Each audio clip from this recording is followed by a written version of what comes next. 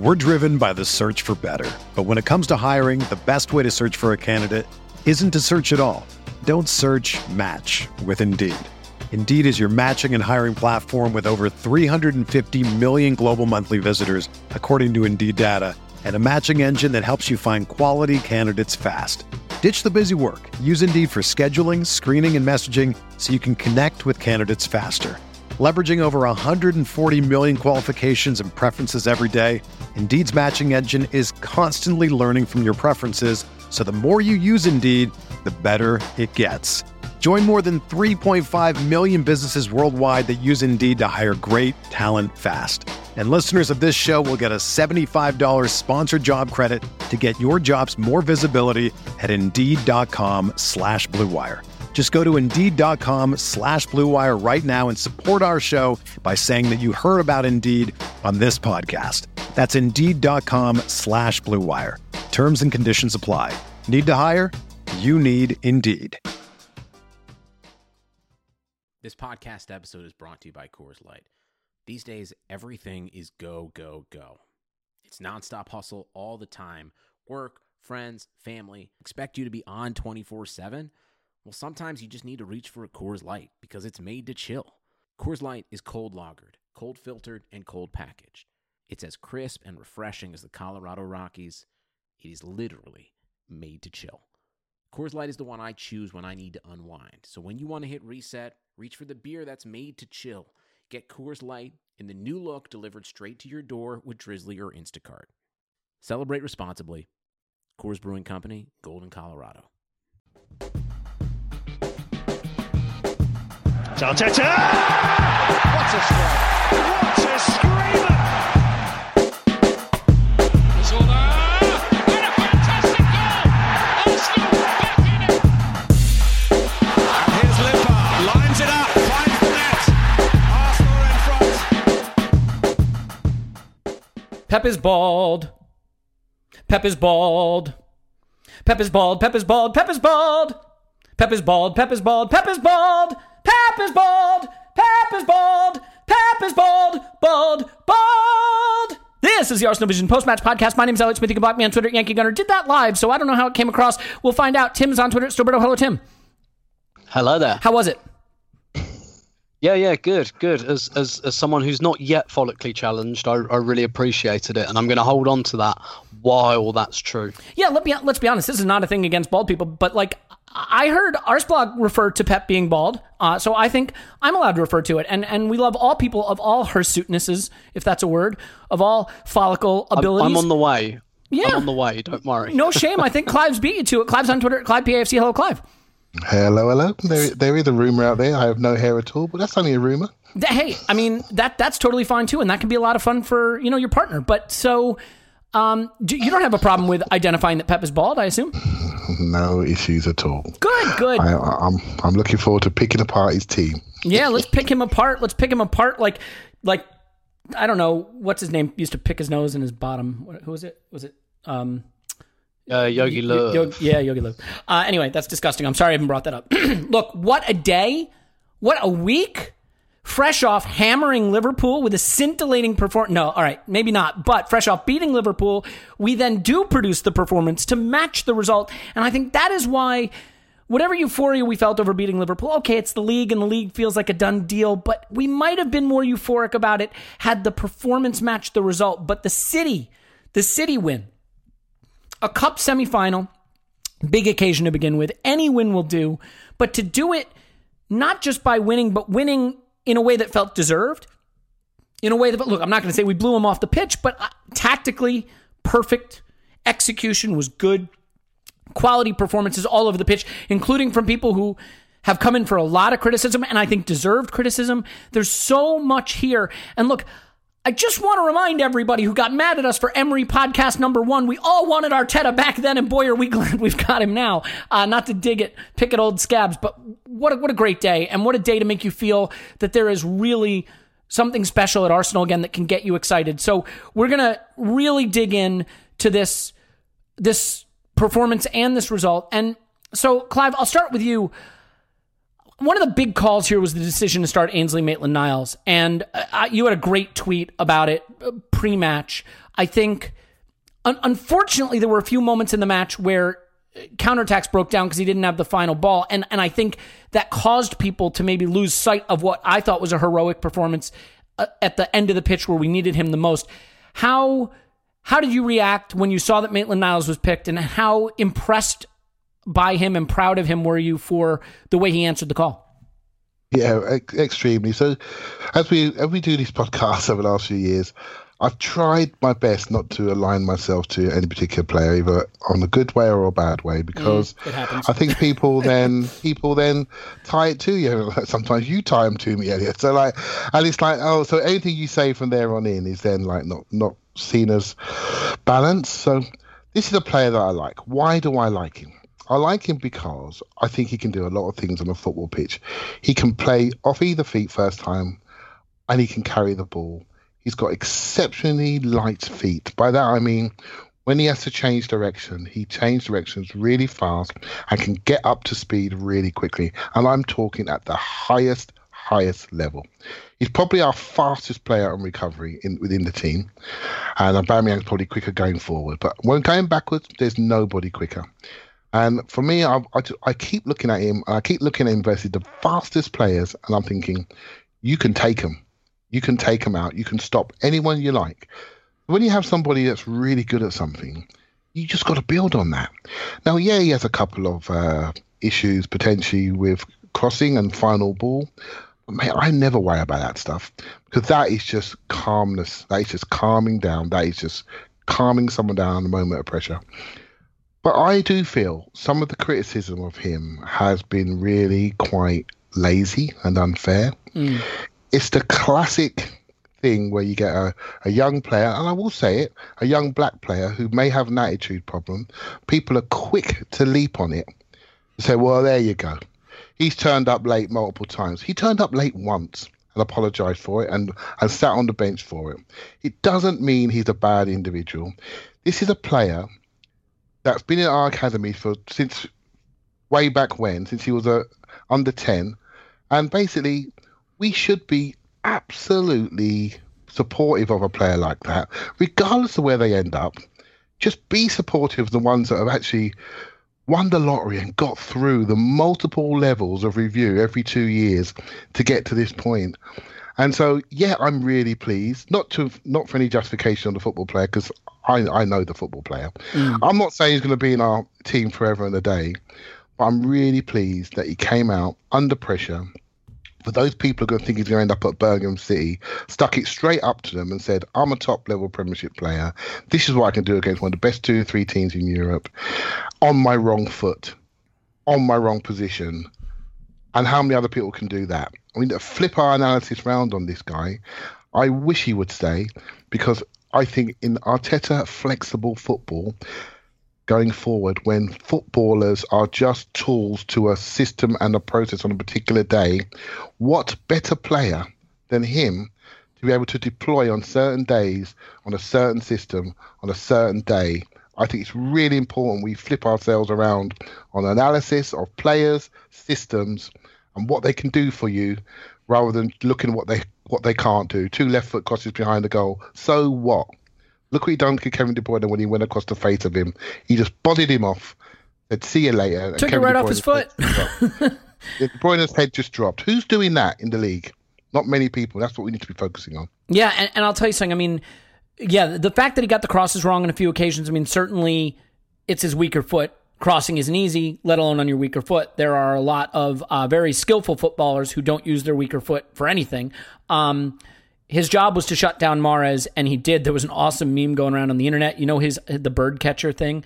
It was him, like, from his bird catching video, except he had caught a little Mahrez in his hand, which I loved. Yeah, he just did brilliantly. He let him beat him to the inside one time. He maybe played him a little too strongly to his right, and then Mahrez cut in and had the shot that Martinez saved well. But otherwise, a masterful defensive performance. And the irony, if you ask me the weakness in Ainsley Maitland-Niles' game, I'd say he's not a great passer, and that is something he has to improve on. He had some nice little close control wriggles out of pressure in our own half and played some good balls in the midfield, but there was the one slip ball to Aubameyang. He could have played him in and didn't quite get it right. All right, his passing is imperfect. The irony is, for a player who says he wants to be a winger, doesn't want to be a fullback, or maybe I'm going too big on that statement, that was the rumor.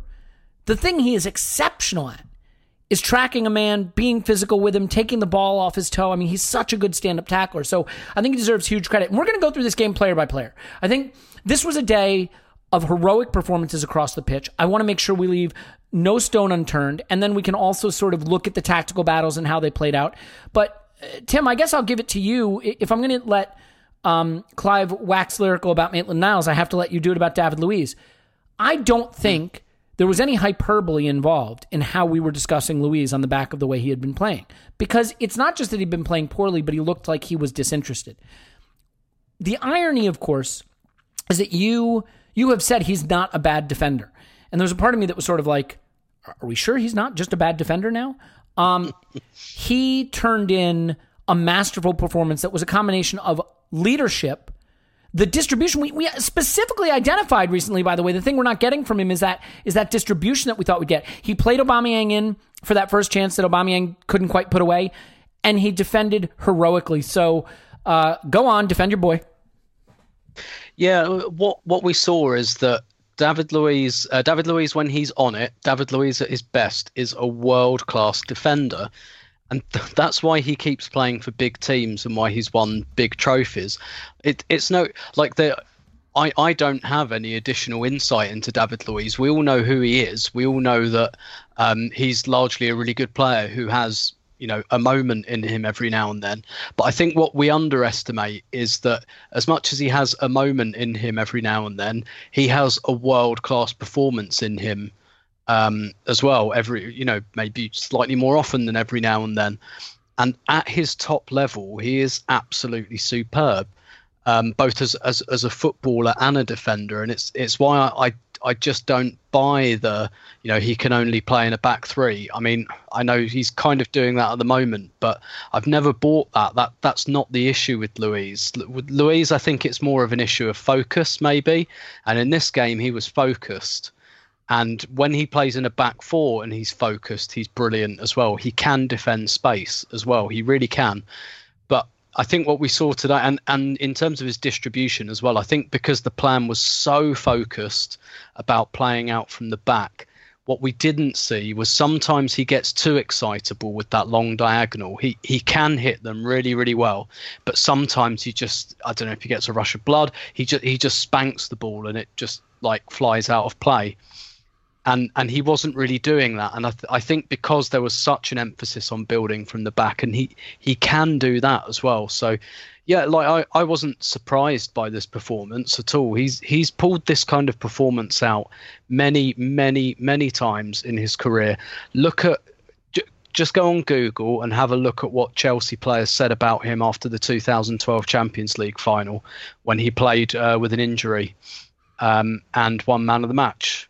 And was absolutely superb. And, he has that in him as much, if not more, than he had, which is not to say he doesn't deserve his reputation or that he doesn't have like the rickets in him, but he is not a joke character. Tim, he's 30.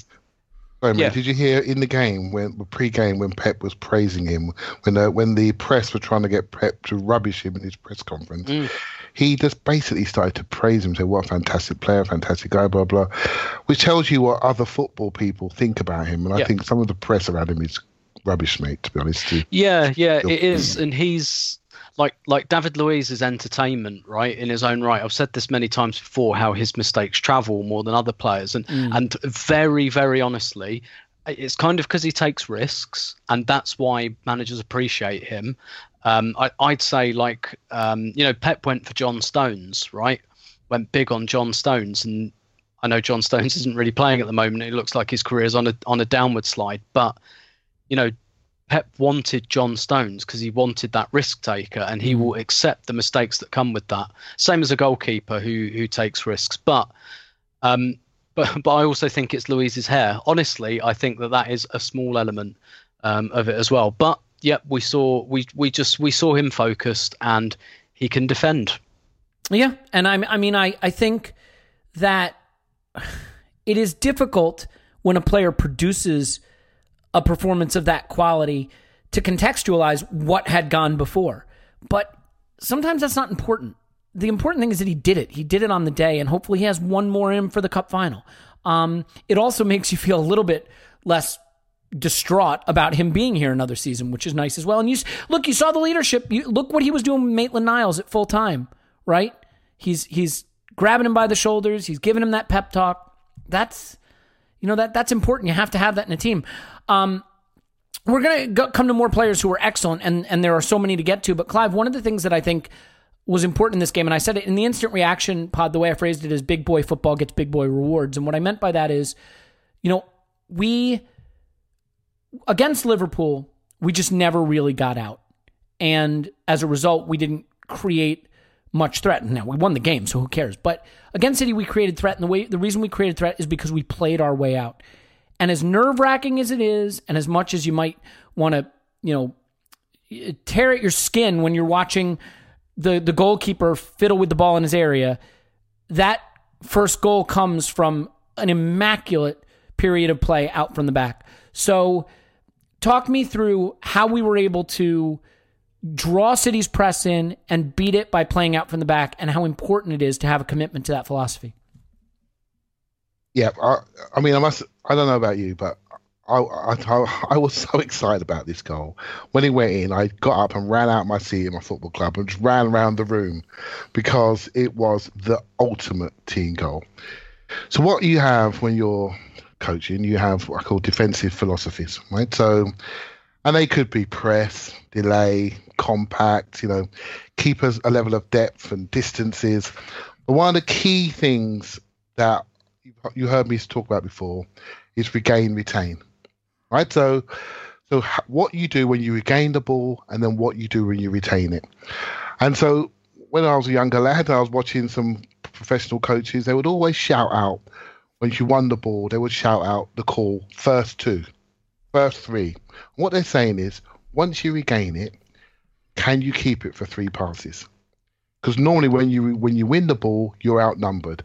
So what you have to do, you have to have other philosophies called almost like you run to support, you run to distract, you run to keep the ball, right? So when you get the ball, player A wins the ball. The first thing you got to do, everyone knows he's got to get three passes. So if you're near him, what do? You move off your line to create a line for him to see you. Now, what happens is, this is the scary bit, and this is what Arteta did, and this is what got me so excited. Because he knew we would be stressed and fatigued, the regain-retain thing, the best way to do it when you're tired is to do short 5-yard passes. Of course, we're watching it as fans. We're going, oh my God, why are you doing 3 5-yard passes in our box multiple times? That literally goes against everything we've been brought up with. Everything in our DNA says, get that thing away from my goal. You see what I mean? Mm-hmm. And what he is now driving the philosophy in is to say, no, don't do that. 5-yard passes, get around him. Keep it going. This is tiki-taka style. This is rondo style. Keep it. Wait for the gap to go through the gap. Once you get through the gap, run with the ball, commit the man, move the ball on. So that's what he did in this game for that first goal. We kept it. We kept the 5-yard passes going, even back to the goalkeeper. Eventually it goes out to David Luiz. And what does David Luiz do? He runs. He then commits the man. It then goes out to Tierney, and Tierney turns into flipping Ronaldinho, pings a pass into Lacazette, and the rest is history. That pass is so important, by the way. It's the one we haven't had, right? Into the central space, between the lines, someone dropping in to fill that space, and yeah, it's perfect. It's perfect, and it's instant. It's like touch, hit, straight in. Lacazette rolls round to the right. Bellerin takes it in stride. What's he do? He runs. He freezes his man. Commits Mendy. Mendy now, you're thinking, what's Bellerin going to do? I'm frozen. He goes out to Pepe. Pepe's now got a yard to do what he likes to do, which is whip the ball in diagonal to Aubameyang, and Aubameyang Bruce Lee's it into the corner, right? So, I mean, from a football perspective, I don't think I've ever been more excited watching an Arsenal goal, because that's telling you he is driving his own playing non-negotiables into this team. This is what we do when we win it.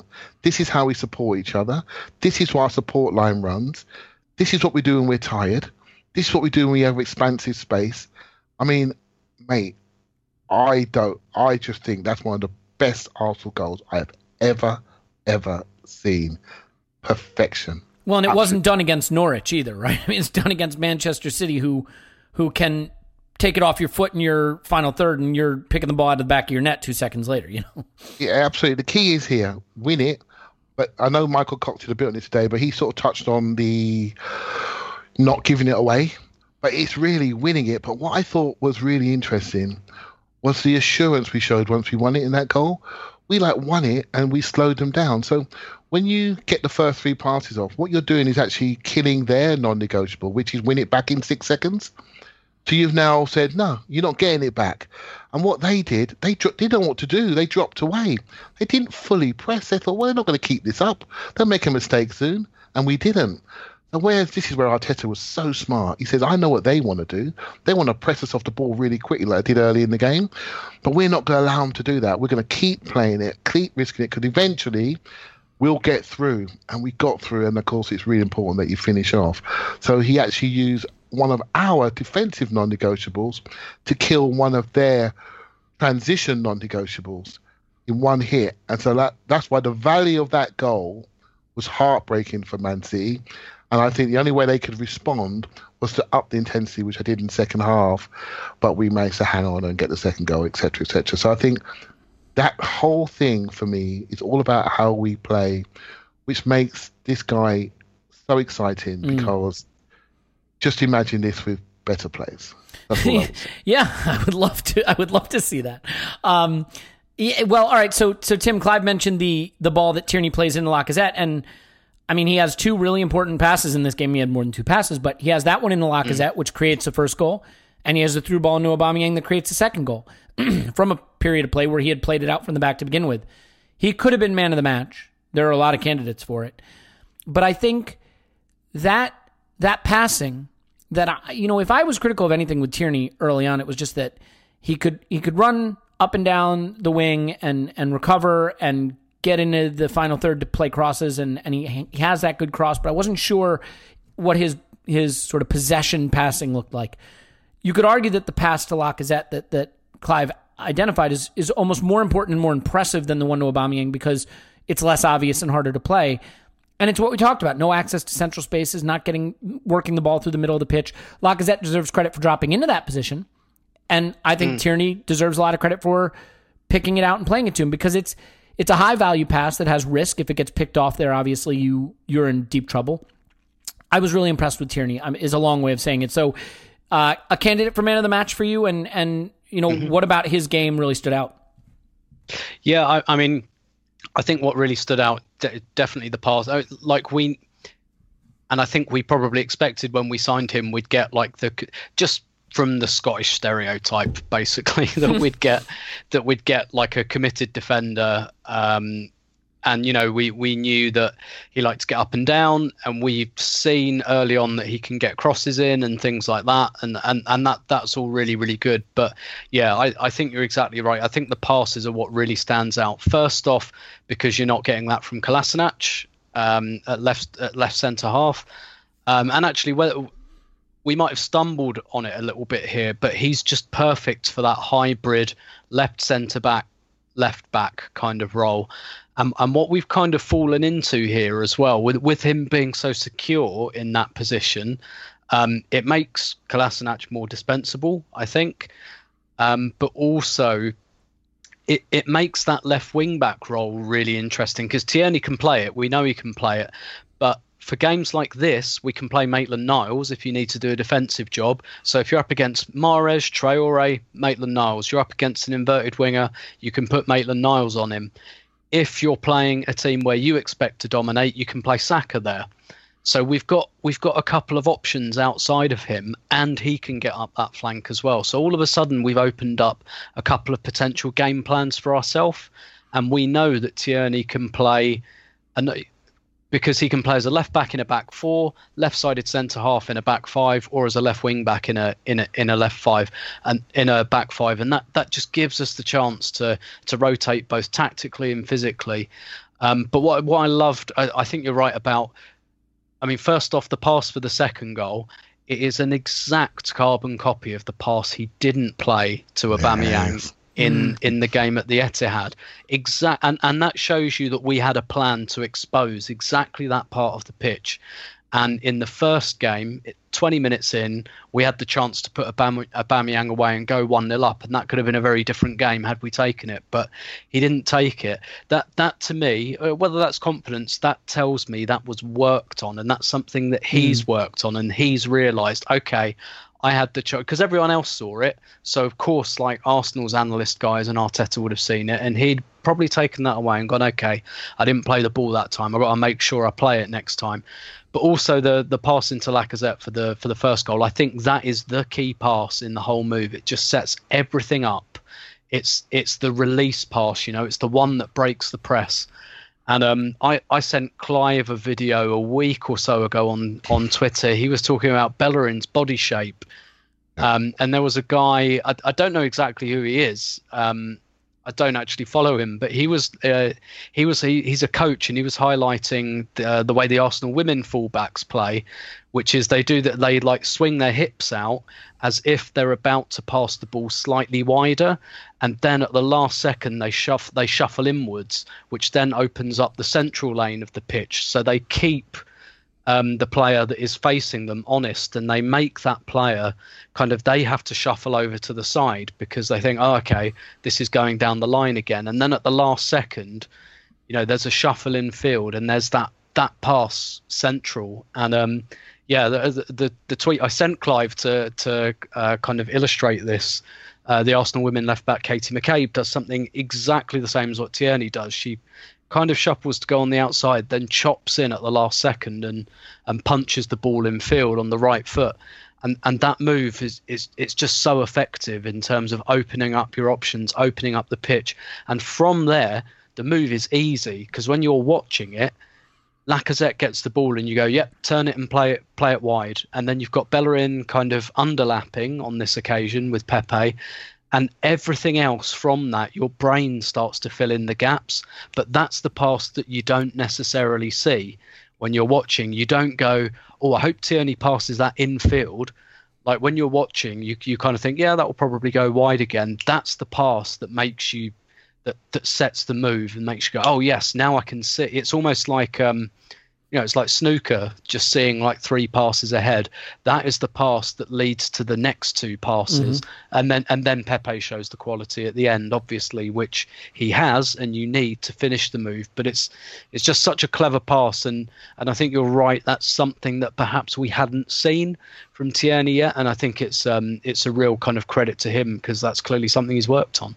Yeah. And I mean, it's okay to overload the wings as a strategy, right? But like sometimes the way you get the ball into the wings in more dangerous positions is through the center of the pitch. And I think City, that's sort of their MO. They get the ball central and then get it out to these overloaded, wide players overlapping and underlapping. And so, that was really important. I thought it was a great piece of play. And Clive, to your point about playing out from the back, Arteta was asked, do you get nervous watching the team play out from the back? And he said, no, I get nervous when we kick it long. And I love that because possession is so important. And kicking it long more often than not is just a way to have the ball coming back at you. And also, gosh, you saw how many times we troubled City just by being brave and playing it out from the back. Now, brave isn't enough. You have to have the quality. So let's touch on some quality. And I think, again, Danny Ceballos deserves praise. And don't worry, we're going to praise Granit Xhaka too because he deserves it. Interesting Sky Sports graphic here, though. Since Project Restart, touches, Arsenal rank first. Key passes, Arsenal rank first. Dribbles completed, Arsenal rank first. Tackles, Arsenal rank first. Interceptions, Arsenal rank first. Ball recoveries, Arsenal rank first. Distance covered, Arsenal rank first. Touches, key passes, dribbles, tackles, interceptions, ball recovers, and distance covered first. Other than that, I think he's letting us down. So, Clive, I mean, Ceballos in small spaces is exactly what we've missed. And I think, to be fair to Granit Xhaka, I think having that partner who can do the small space work lets him have a job that fits him as well. So maybe let's not just praise Danny Ceballos, but maybe let's praise this pairing, this partnership that seems to be growing together a bit. Yeah, so I haven't always supported Daniel Ceballos, particularly when we I don't. When he first started, I thought he was okay. Got to Christmas and there was a few issues. I'm thinking he may go back in January, But since restart, he's come back and he's been better. But he seems to be somebody that is really almost mirrors the trajectory of Arteta. Almost, it's almost as though there are certain players that are just looking and saying, "I'm actually learning something here, and if I do this, I'm going to get a chance to play." And football, sometimes you just get a bit of a break. So if Guendouzi was playing regularly, maybe we wouldn't see this player, because maybe the minutes would be shared. So Guendouzi had a better attitude. He's obviously a talented lad. So sometimes you need a break to get that continuity. I didn't think Ceballos had this level of consistency. That's the thing that really is a shock for me, because I thought he was a player, an occasional player that lacks some of the things that we need. So I looked at him and I thought, well, you're not moving as quickly as I want you to. You're not defending as much as I want you to.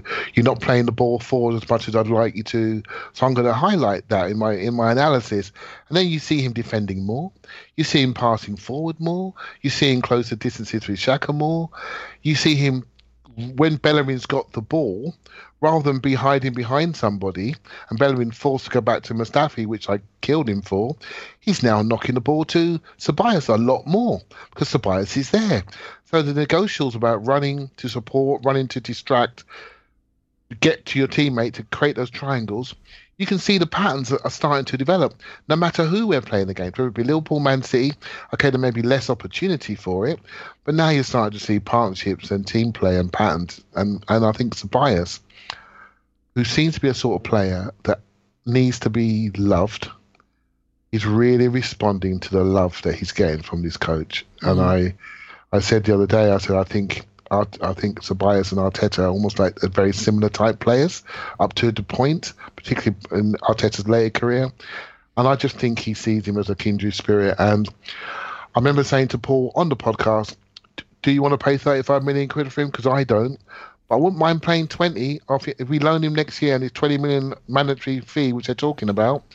You'd say to yourself, I'll bite their arms off for that, wouldn't you? I'd pay 35 right now. I mean, on the basis of this, because he's only 24. I mean, he's going to get better, you would think. Yeah, so another loan. Or 23. I think he's 23 until he's 24. Sorry, I had to do that. Yeah, someone's already assimilated to the group. Another loan, and Arsenal can then have a mandatory purchase at the end of next season, which suits the COVID situation. Real Madrid can bank the money in advance.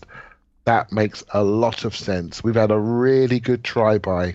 I never thought I'd say it, but with the Guendouzi situation, the way it's happening, and potentially whether Maitland-Niles stays or goes, and where Joe Willock is at the moment and his development, you look at this guy, you're thinking, yeah, we need to keep you for another year minimum to help this thing keep going in the right direction. Yeah. I just like that this is a player who really looked lost at Arsenal, and Arteta found a way to not just bring him back, but to elevate him to now look like a guy who fills a role we've desperately needed. It says a lot about coaching when a loan is going poorly and it's not your home club. I think there can be a tendency to just kind of switch off because you don't have a lot of incentive. It's not your home club. And for Arteta to get Ceballos, not just buying in is something, a cliche we use a lot, but to give him a role that he could really tear into at this level. I think the player and the coach deserve a lot of credit for that. I want to take a brief moment here, Tim, to touch on something about this performance in this game. We'll get into some of the moments too, but I look at this lineup, and apart from Maitland-Niles, who's 22, he's not a kid. These were grown-ups. This was Lacazette and Aubameyang and Pepe and Xhaka and Ceballos and Tierney and Bellerin and Luiz and Mustafi and Martinez. This is not Nketiah and Willock and Guendouzi and Martinelli and Saka. And by the way, that's not to dismiss those players. There's a lot of quality in that group I named. But how relevant do you think it is that this performance was done with prime age players for the most part, and that maybe whatever the talent of our kids, and I think they are quite talented and we'd better develop them, not saying you give up on that, but this is just a reminder that having talented young kids that you bring through is important. But when you want to win things and really move up in the footballing ladder, you do it by relying on this kind of group of players that we used in this game. Yeah, absolutely. I've always said that I think largely the young players should be squad players, and those really should be their roles, and that's something that Alex Ferguson did brilliantly at United. To your question, I think it's very relevant. I don't think it's any accident at all. Saka didn't get on, did he? Even you look at the substitutes. Willock came on, but other than that, it was Kolasinac. I can't remember the other subs, but Reece Nelson didn't get on, Saka didn't get on. I think that's very relevant. And like you say, not to kind of shit on those guys, but this was adult day, yeah, as it were.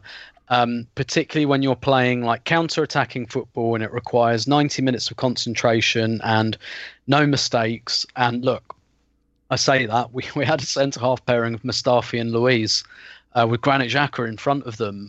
Who would have thought that would be a recipe for no mistakes? But it was, because really what you want, I think, from your kids or your young players is that bit of excitement, like Saka's given us, that kind of that electric charge, but mainly going forward.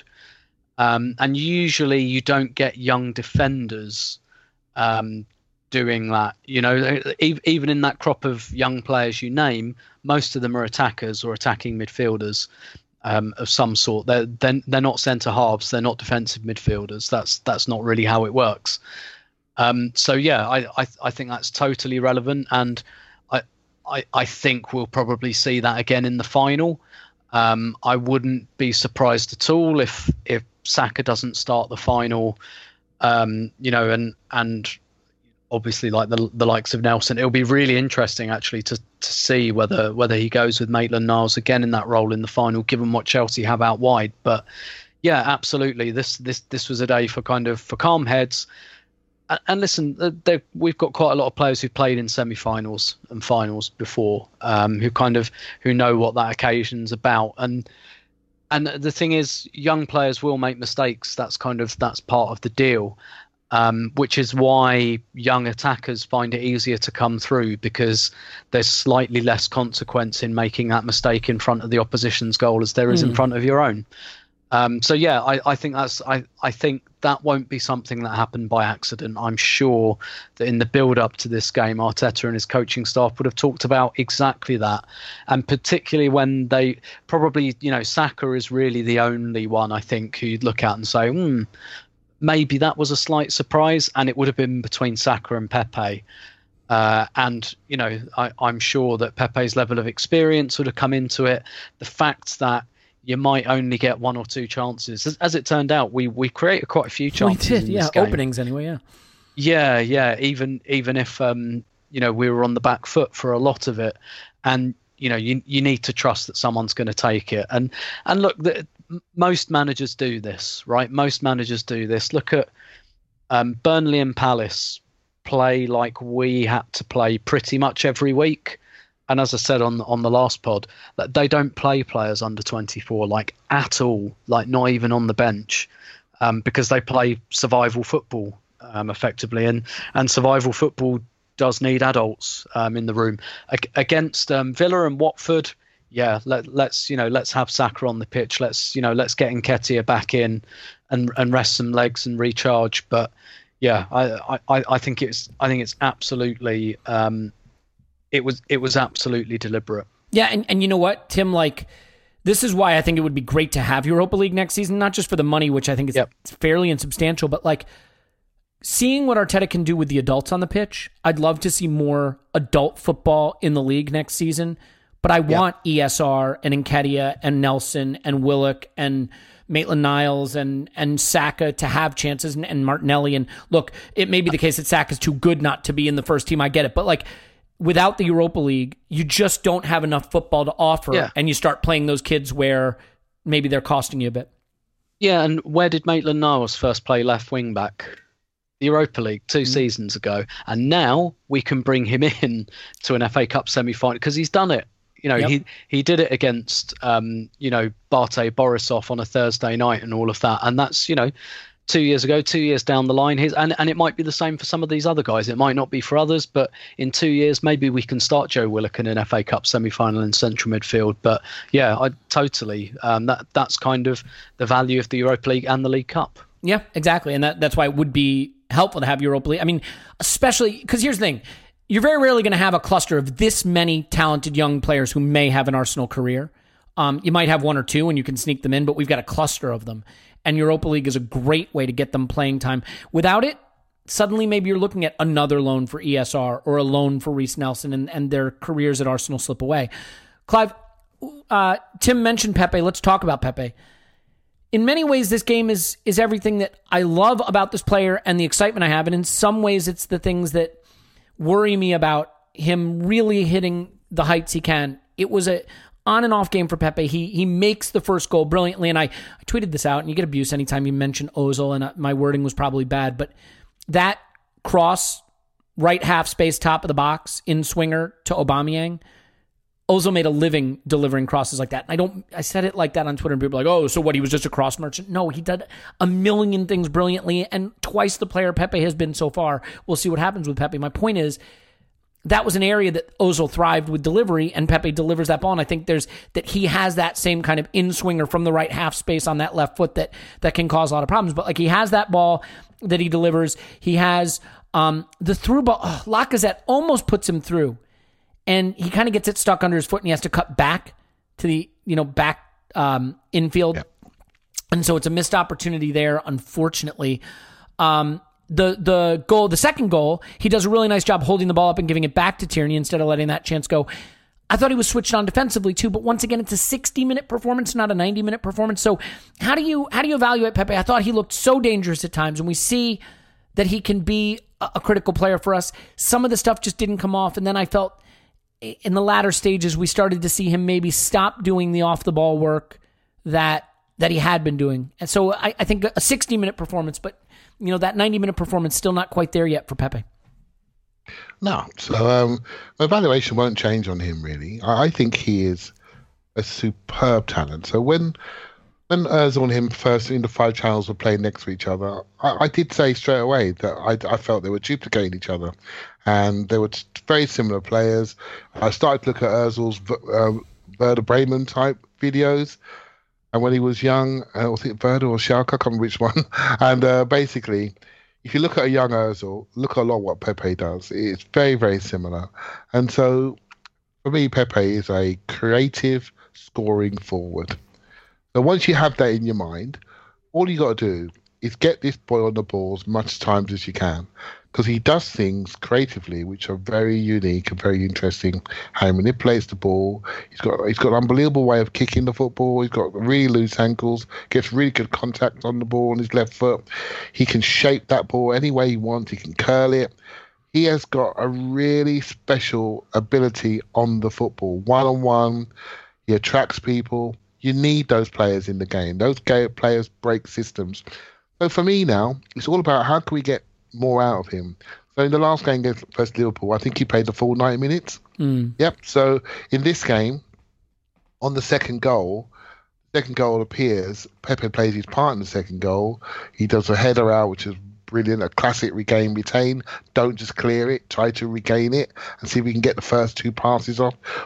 Pops off, gets the next phase, freezes Walker, drops it off, and away we go, right? So that to me is classic. But Willock was already ready to come on, if you notice. He was ready to come on. So for me, there was always the plan, 90 minutes versus Liverpool, work you up to a level, and then 60, 70 minutes versus Man City, and then you're coming off, regardless of the game states. At 1-0, Willock was coming on. 2-0, he still came on. It's a bit of a shame. And when you just scored, you feel really ebullient, so you want to stay on. And I sensed a bit of disappointment in Pepe to be taken off after we just sort of scored. Yeah. But I've got no worries about the player. I've got zero worries about him. It's just making sure we can get people around him to understand what he can do, get him more touches, keep him connected to the group, to the game. Don't freeze him out to the touchline where he just waits for the ball and gets smashed with 2 people because he's only got one way to go. touches. That would be my directive to him. How many touches can you get? How many times can you receive the ball? How many touches can you get to get us going? And just keep building his game that way, because the more times he's on it, the better we are. And he had two major, it wasn't just him, but two major parts in our goals, right? So I'm not worried about him, Elliot. I don't worry about him at all. It's just a matter of us building a group of players that allow him to feel more connected to the group. If he's disconnected, we're going to get a disconnected, benign performance. And we've seen a few of those, haven't we, where he hasn't received the ball the way he wants to, and he just disappeared from the group. So that's the message for me. Stay connected, more touches, and do your thing. Do your thing. Yeah, I think Arteta has evolved his use of Pepe, and I think the days of him being isolated out on the touchline are gone. It certainly looks like he doesn't want to use him that way anymore, and thank God for that. This is an interesting thing here, because we are 43 minutes in, and Tim, we haven't mentioned Pierre-Emerick Aubameyang yet, really. He's in on goal, he doesn't convert. Then he's in on goal and he does. Then he has a couple other moments that he could have been dangerous, and then he scores again quite brilliantly coming in from the left wing. He popped up everywhere.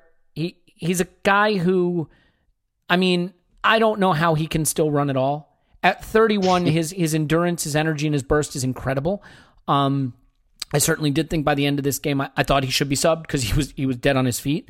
But it is interesting.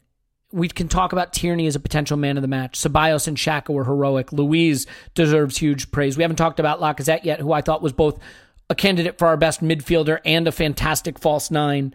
And yet the guy who scored the 2 goals that win us the cup semifinal, not in the debate. There's a part of me that thinks we have forgotten that scoring goals is the hardest thing to do in football and how important it is. Can we maybe put some focus back on how important it is? I know I love Aubameyang, and I'm not trying to be agenda-driven here because we've talked about a lot of other players, but you can only go so far before you talk about the guys that wins you the cup semi, right? Yeah, absolutely. And like I said on the instant reaction pod, that's clutch right there. And I guess one of the things I think level at Aubameyang is too strong a phrase, but he hadn't done it against City yet. He hadn't really laid a glove on City yet. I don't think that's really his fault, because when you don't have the ball, that's a problem. But it was really, really masterful. And when you look at where he gets the 2 goals from as well, I still have reservations about him playing wide, not because I'm desperate, not because it doesn't impact his goal tally. It clearly doesn't. It's just like, I think you're looking for something slightly different from a wide forward. You want a mixture of creativity and goals, and we only really get one of those from Aubameyang, albeit at an elite level. But when you look at this game, he basically has 3 big chances. From how much possession did we have? Like in the 20s, like 21%, 23%, something. And yeah, Clive picked the over when I said over under the Liverpool game. He was wrong, but we definitely played better. Yeah. yeah. And he's still come out with 3 big chances. And like the first goal, we've seen that before, that Pepe to Aubameyang on the back post, and that's a really, really nice link up. And I think Pepe playing better, one of the really, really good things that does is it diversifies your threat, and it means that defenders can't just stand on Aubameyang's toes anymore if they think that Pepe could do something. It's kind of, I know, like when we signed Pepe, there was a lot of kind of, maybe Lacazette, Aubameyang and Pepe can be the new, Firmino, Mane and Salah. And I kind of thought, I'm not sure it will work quite like that. This is the closest we've got to that, I think, by having them as like a kind of inverted V with Lacazette coming away and Pepe and Aubameyang pushed right up but pushed wide. This is the kind of the closest we've come to it.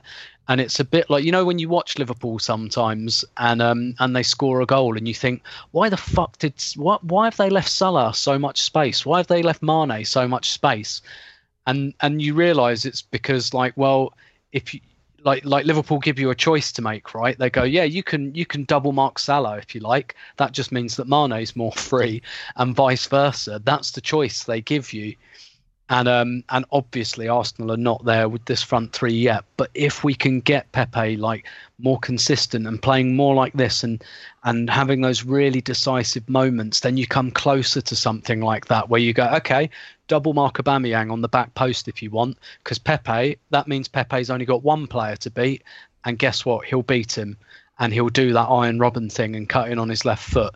And so what you're doing is you're just giving the opposition more problems. And look, like Aubameyang is 31. He has been doing this season in, season out for a long, long time, and nobody is able to stop him. It's kind of the same as Aguero. Aguero's been in the Premier League for nearly a decade, and you look at him and you just go, there's no stopping him. Otherwise, someone would have done it by now. And what I really like about Aubameyang as well is that everyone knows his goal scoring qualities, but it's his humility as well in playing that role, which is probably not the role he absolutely wants to play, but he does it and he doesn't complain and he works really, really hard. And you know, the way he sniffs that first chance in particular, and just after he's missed a fairly big chance, and I won't go big on that again because I kind of talked about that in the instant reaction pod. But I thought you were spot on that, by the way, Tim, about how you described exactly why he missed that first chance.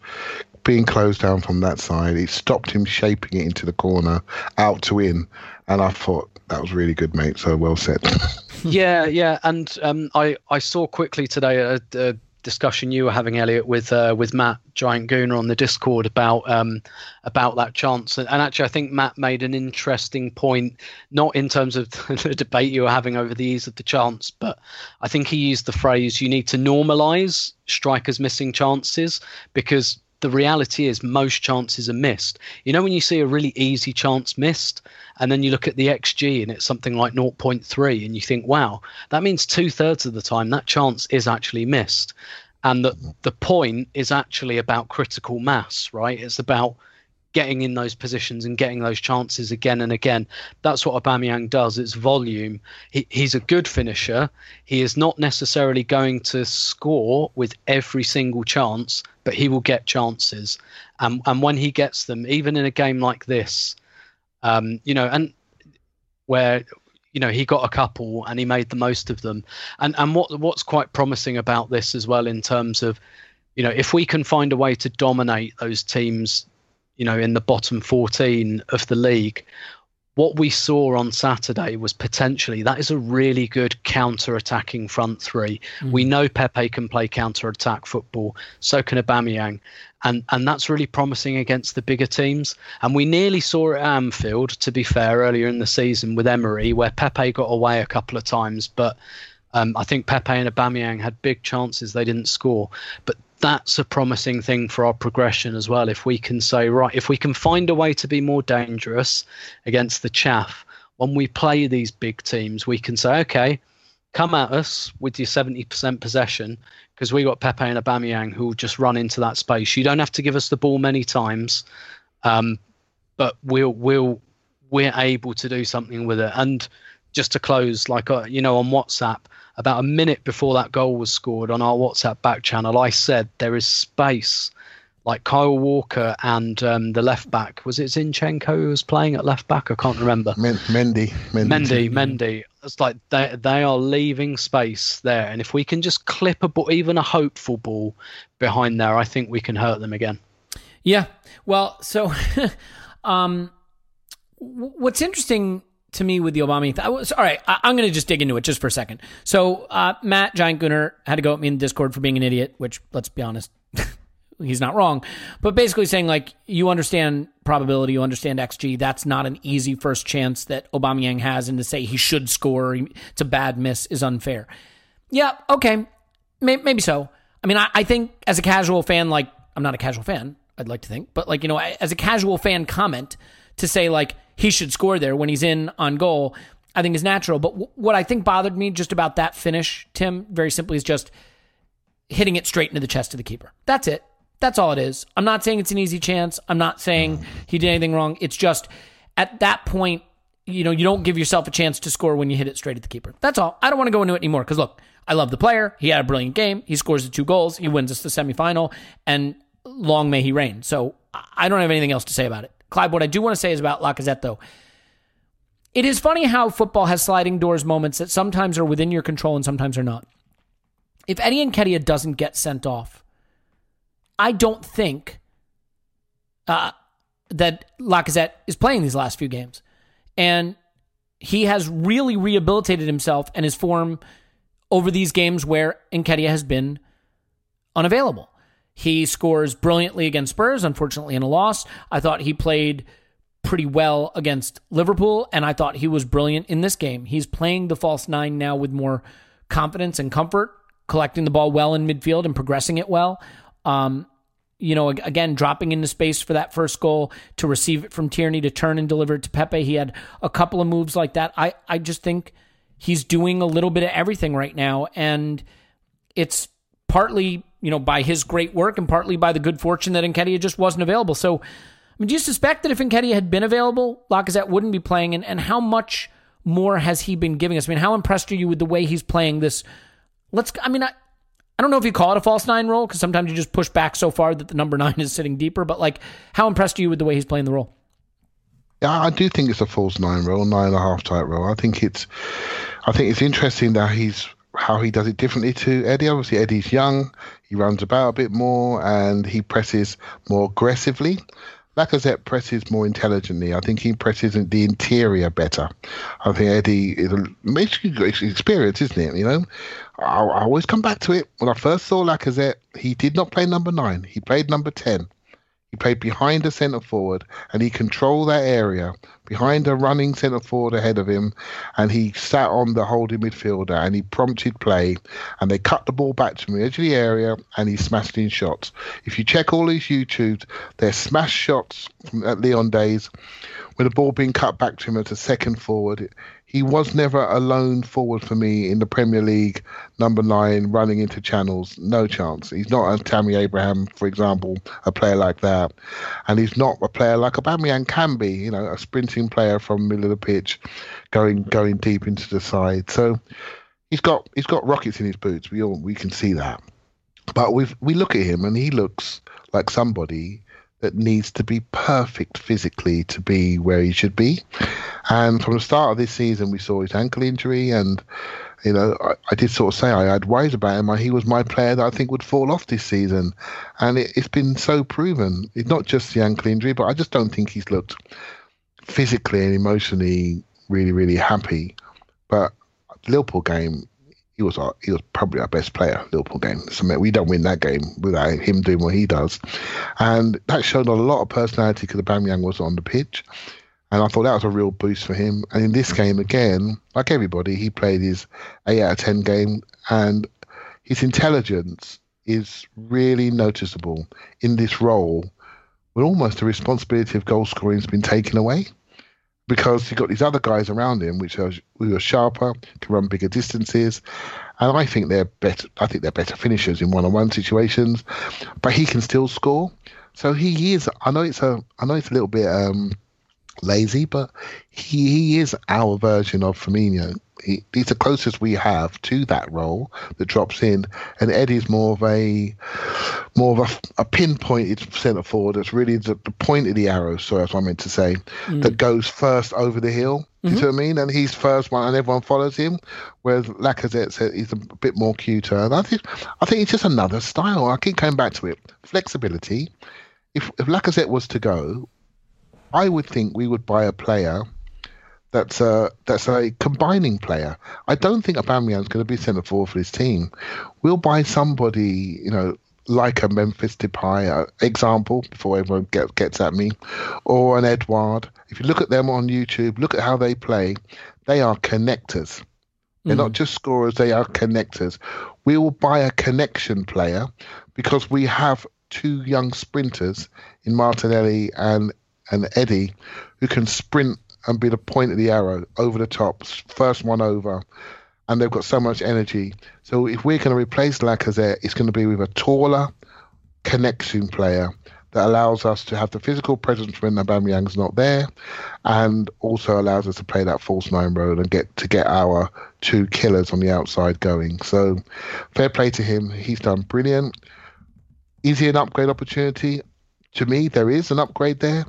Doesn't mean I haven't enjoyed what he's done the last few games, and we got 2 or 3 more games to go. And if he keeps playing like this, we're going to be in a good place.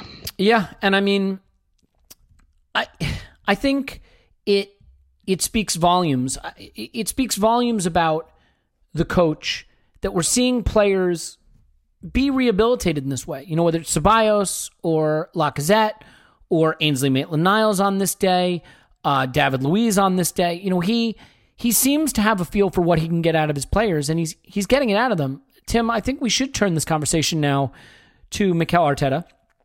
And it is a signature victory for him. I'm not that he hasn't had other good wins, but it is a signature win in an important moment against a really big club. And well, not a really big club. They're not a big club. They're just a really good team.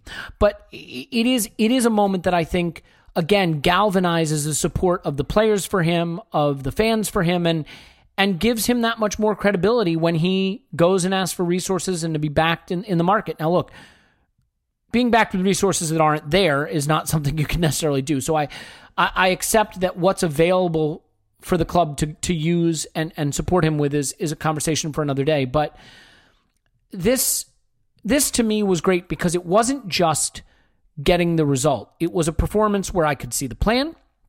The plan was building off things we've been doing. It got performances from players that he seems to be unlocking to some extent. It had all the hallmarks of really good coaching. And I mean, at one point, it had Pep literally in a conversation with an invisible assistant coach who wasn't there, which I thought, if you haven't seen that video, go look it up. So, I mean, is this for you so far really the high watermark for Arteta as Arsenal coach? And I mean, I think you'd have to say now that it's driving out the skepticism about whether he was the right appointment. He's certainly showing that he has what it takes to coach this team up and get it performing if we just get him the talent he needs. Yeah, absolutely. And in terms of galvanizing, I thought it was interesting. Kieran Tierney said after the game that one of the things that really gave them confidence in the second half was what they did against Liverpool. So they were convinced that they could do it essentially because they'd just done it against a slightly better team on the Wednesday. In terms of Mikel Arteta's stock and what it does, yes, absolutely, it brings all of those things. What's super impressive about this as well for me is that a lot of the players he's getting a tune out of, they're not exactly in line for big bumper contracts at the moment. A lot of these players, like as good as the last couple of results have been, we can still look at this with a sober set of eyes and say a lot of these players have to go.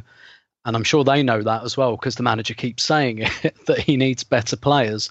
So on one hand, that's quite a risky strategy, not just to your board, but to your actual players to say, yeah, these players aren't good enough.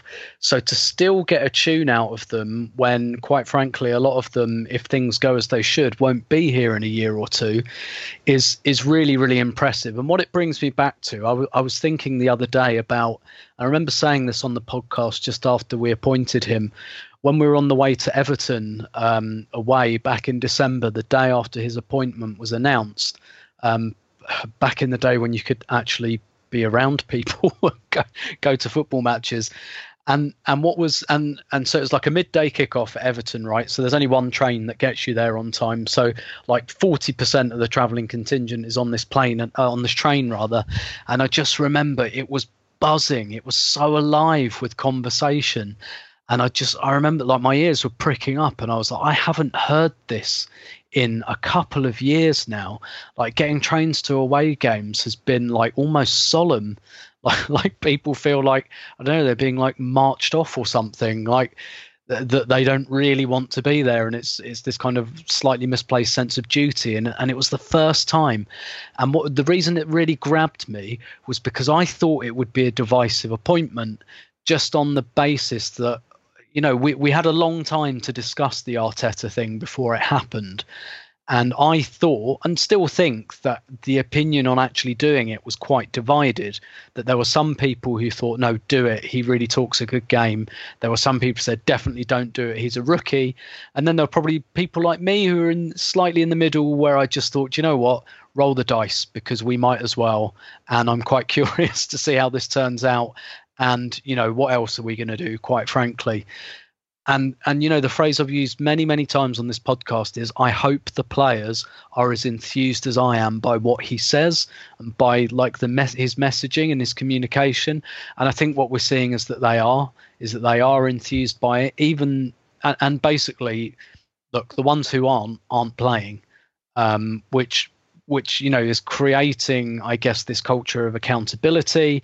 It makes him stronger with those decisions as well. Nobody's talking about Mesut Ozil today. Nobody was talking about Mesut Ozil on Sunday. No one's talking about Matteo Guendouzi.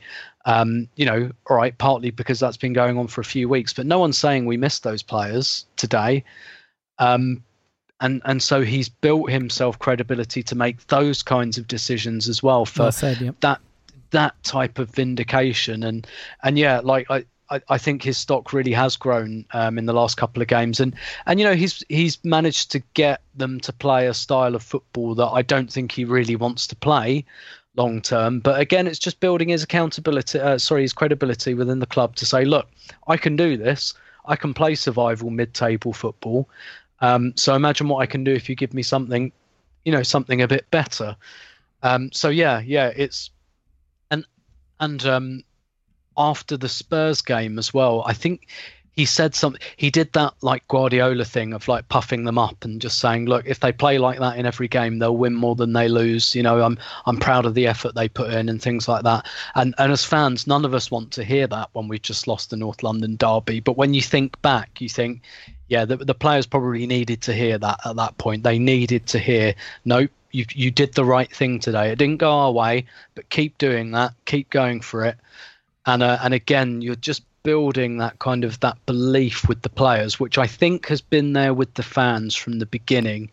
I think it's been there more or less with the players from the beginning. But obviously, good results just bring that out more and more and more. And I think, like I say, we can still be sober about what we've actually got in this squad. But the manager is beginning to emerge as the star at the moment, and that's good, because the manager is the star at Liverpool. The manager is the star at Manchester City.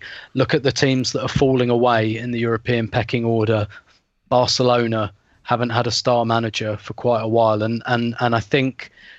The way that I think modern football is almost swinging back to having that really integral head coach figure, not quite doing the Wenger-Ferguson thing, but just having that charismatic figurehead.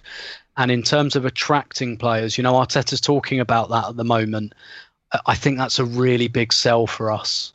Yeah, and I mean, it's to me, look, whether he wants to play this way or not, I think what I like about it is he's picked a way of playing with the group he has and built on it. And so you're seeing improvement as you'd expect. And I think we all have to remember, like, he comes in basically around Boxing Day, around the holiday program when there's no time to train, and he's firefighting right from the start. Then he starts to make a little bit of progress, and then there's COVID.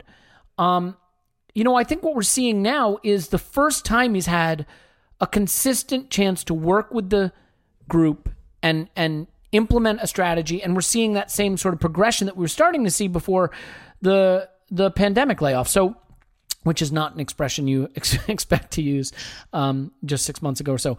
But so yeah, look, it is hugely encouraging. I think there were nervy moments, of course. I mean, Mustafi nearly gives away a penalty. I mean, of all the players, I think we sort of coaxed Mustafi through this game.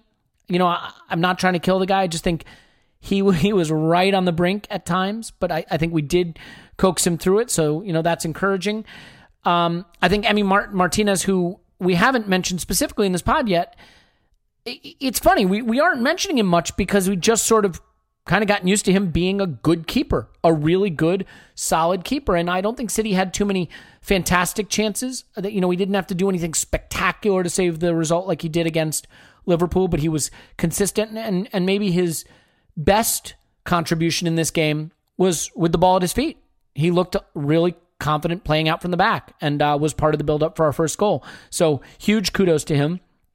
I would say, Clive, that I want to give you a chance to have a word about Arteta, but before we say goodbye, I want to also just quickly peek ahead to the cup final. So you want to just sort of pile on the Arteta love fest because he deserves it today before we just have a quick nibble at the final? Yeah, I'm a big admirer, really, and it's classic, really good leadership, setting down your structures, setting down what's allowable, what's not allowable, treating people with consistency, having a plan when you have the ball, have the plan when you don't have the ball, looking at your defensive transitions, looking at your offensive transitions. There's just a way to look at this, and what I see is a very, very intelligent coach, and more importantly, the players obviously like him because he's teaching them things. All these players can play, but they want to learn. They want to be understood. They want to be their careers protected. They want to feel as though people are recognizing their strong points and weak points. They want to know they can be supported. They want to know that the coach knows what they're good at and when to use them. And this guy, for me, his eye on players is really, really good. It's going to be so interesting to see the type of players that he gets. Because sometimes you're often judged when you're new to a club on your initial hires. Anybody that comes into your place at work, a senior person, the first 2 or 3 people they hire tells you about him, what he cares about, and football's slightly different because the first hires are normally gaps in the squad, things that are not there or need to be upgraded. So it's going to be interesting to see what he sees as a priority. But from where he started off, it's really, really good. And I was just looking at a tweet just now sent to you, if he'd have come in a few weeks sooner, then maybe it'll be us, Chelsea, Man United and Leicester going for that top 4 position. Mm-hmm. And where we're sitting there watching this now, and I'm watching Leicester, they're not better than us. I watched Manchester United yesterday. The first decent team they came up against, they fell over. Chelsea, you look at them, and with their back players now, Zuma's running around trying to kick everything, can't do it. Tomori started off really bright. He's not in it. Christensen, he's falling away. Aspilicueta's getting older. They've got work to do at the back door. Now, Alonso's not fully convinced people. The goalkeeper's throwing them in. So, yes, they're getting Kai Havertz. Yes, they've got so many wide forwards. It's unbelievable. But they've got work to do as well. I think it's going to be interesting to see what Arteta does. It's just a shame we're not where we should be and the conversation that we should be having, because we fell asleep at the wheel towards the end of last season, and it is what it is. Yeah, well, look, the important thing is we're here now, and I like that we're getting excited about Arteta right now, but I think what's really exciting to think about is how much more he can do if this isn't how he really wants to coach the team, and he's doing it because of the resources at his disposal. It gets you kind of excited for what he could do if he had more of the pieces he needs. And just it's that much more exciting. Let's just quickly look ahead. I actually think Chelsea's the better matchup for us. Clive, I'll stay with you just for a second. They're vulnerable to the counterattack. They are vulnerable to being attacked, particularly in wide positions. I mean, if they choose to start Marcos Alonso against us in the final, they didn't. I think they started Emerson against us the last time we played.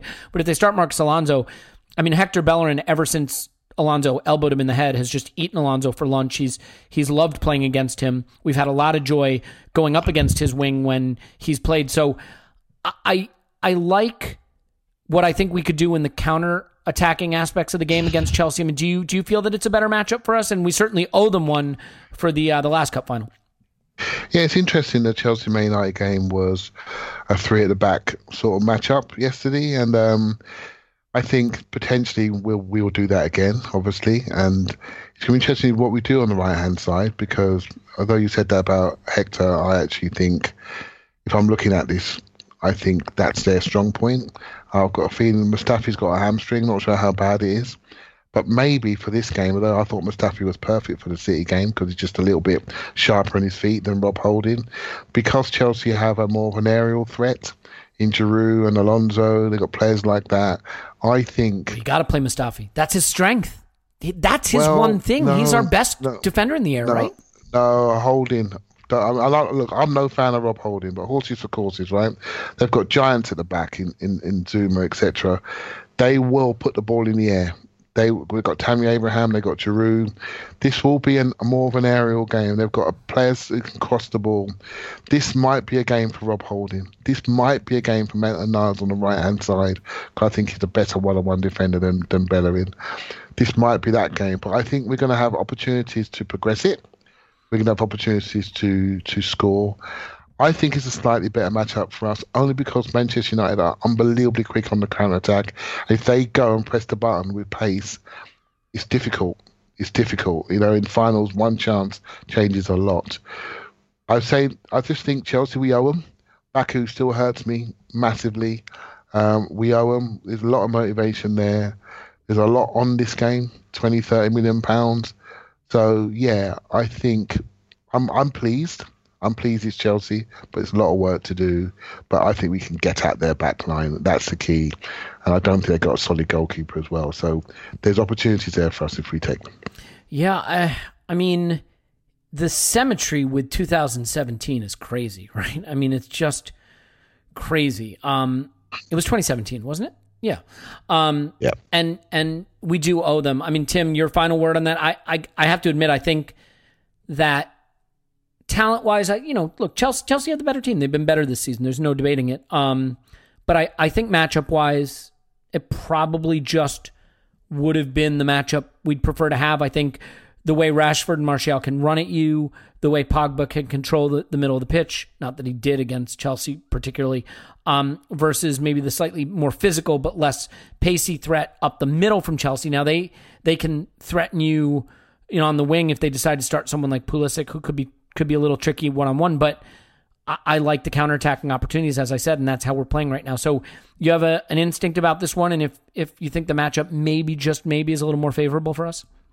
Yeah, just by a smidgen. I mean, it was going to be a difficult final. Whoever we play, we're playing someone who's finishing above us by some distance. Yeah. So, that tells you something. But yeah, I kind of hoped for Chelsea of the two, which is not necessarily to say I think we'll win. It's just I think we have a slightly better chance, and I think the reason for that is that Chelsea's defence is their weak spot.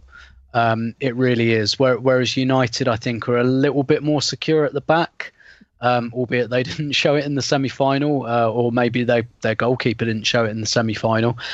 And hilariously, we should add. Yeah. Well, I mean, which is weird, right? Because we played Chelsea at home and lost, and we beat Manchester United at home. But I do think this is slightly different Manchester United now. And Chelsea, I think they got a little bit lucky against us at the Emirates, and I do think we're slightly stronger now, and a little bit more kind of cognizant of what we're doing. Look, the real theme that's run through since we've had Arteta, I think, is how often we've gone behind, which is not very often. And since kind of Project Restart, we haven't gone behind very often. And I really think that this will be one of those first goal wins type things. And particularly now we can, I think, draw some strength from the idea that perhaps we can take a little bit of pressure. But look, it was only a week ago we went 1-0 up against Spurs and ended up losing 2-1. But I do think Chelsea are very dangerous going forward. We know all about Olivier Giroud. The reason I slightly favour them is just that at the back, I don't think they're up to much, and I think we can hurt them, particularly because, we do have quality there. That's where we have our quality, right? Pepe, Aubameyang, Lacazette. That's where the quality in our team is really concentrated, even if we don't have the right offensive balance and we perhaps don't have enough players that can create. That's where we can really hit them, and I make you right. I think on the counter attack, we could potentially have some joy. I think what's quite interesting about this matchup is one thing. I think the job Lampard has done has been wildly overrated, and I think he escapes a lot of criticism because of his name and who he is. And this is, the top four. One of the tragedies of our season is that fourth is really low-hanging fruit this season. Even Leicester have blown it probably.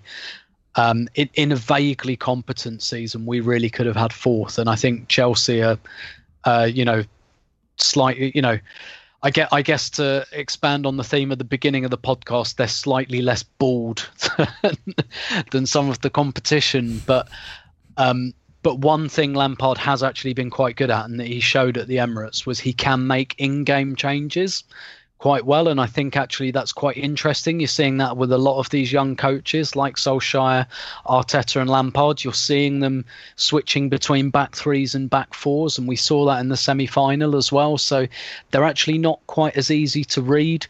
And I think that's somewhere where, again, not just the kind of figurehead aspect of coaching, you can see that the demand on the coach is going up all the time. It is not enough now to have a plan and put your 11 out at the beginning of the game. It's what you do during the 90 minutes as well. And to be fair to him, I do think Lampard's got that in his locker, the ability to change things. I'm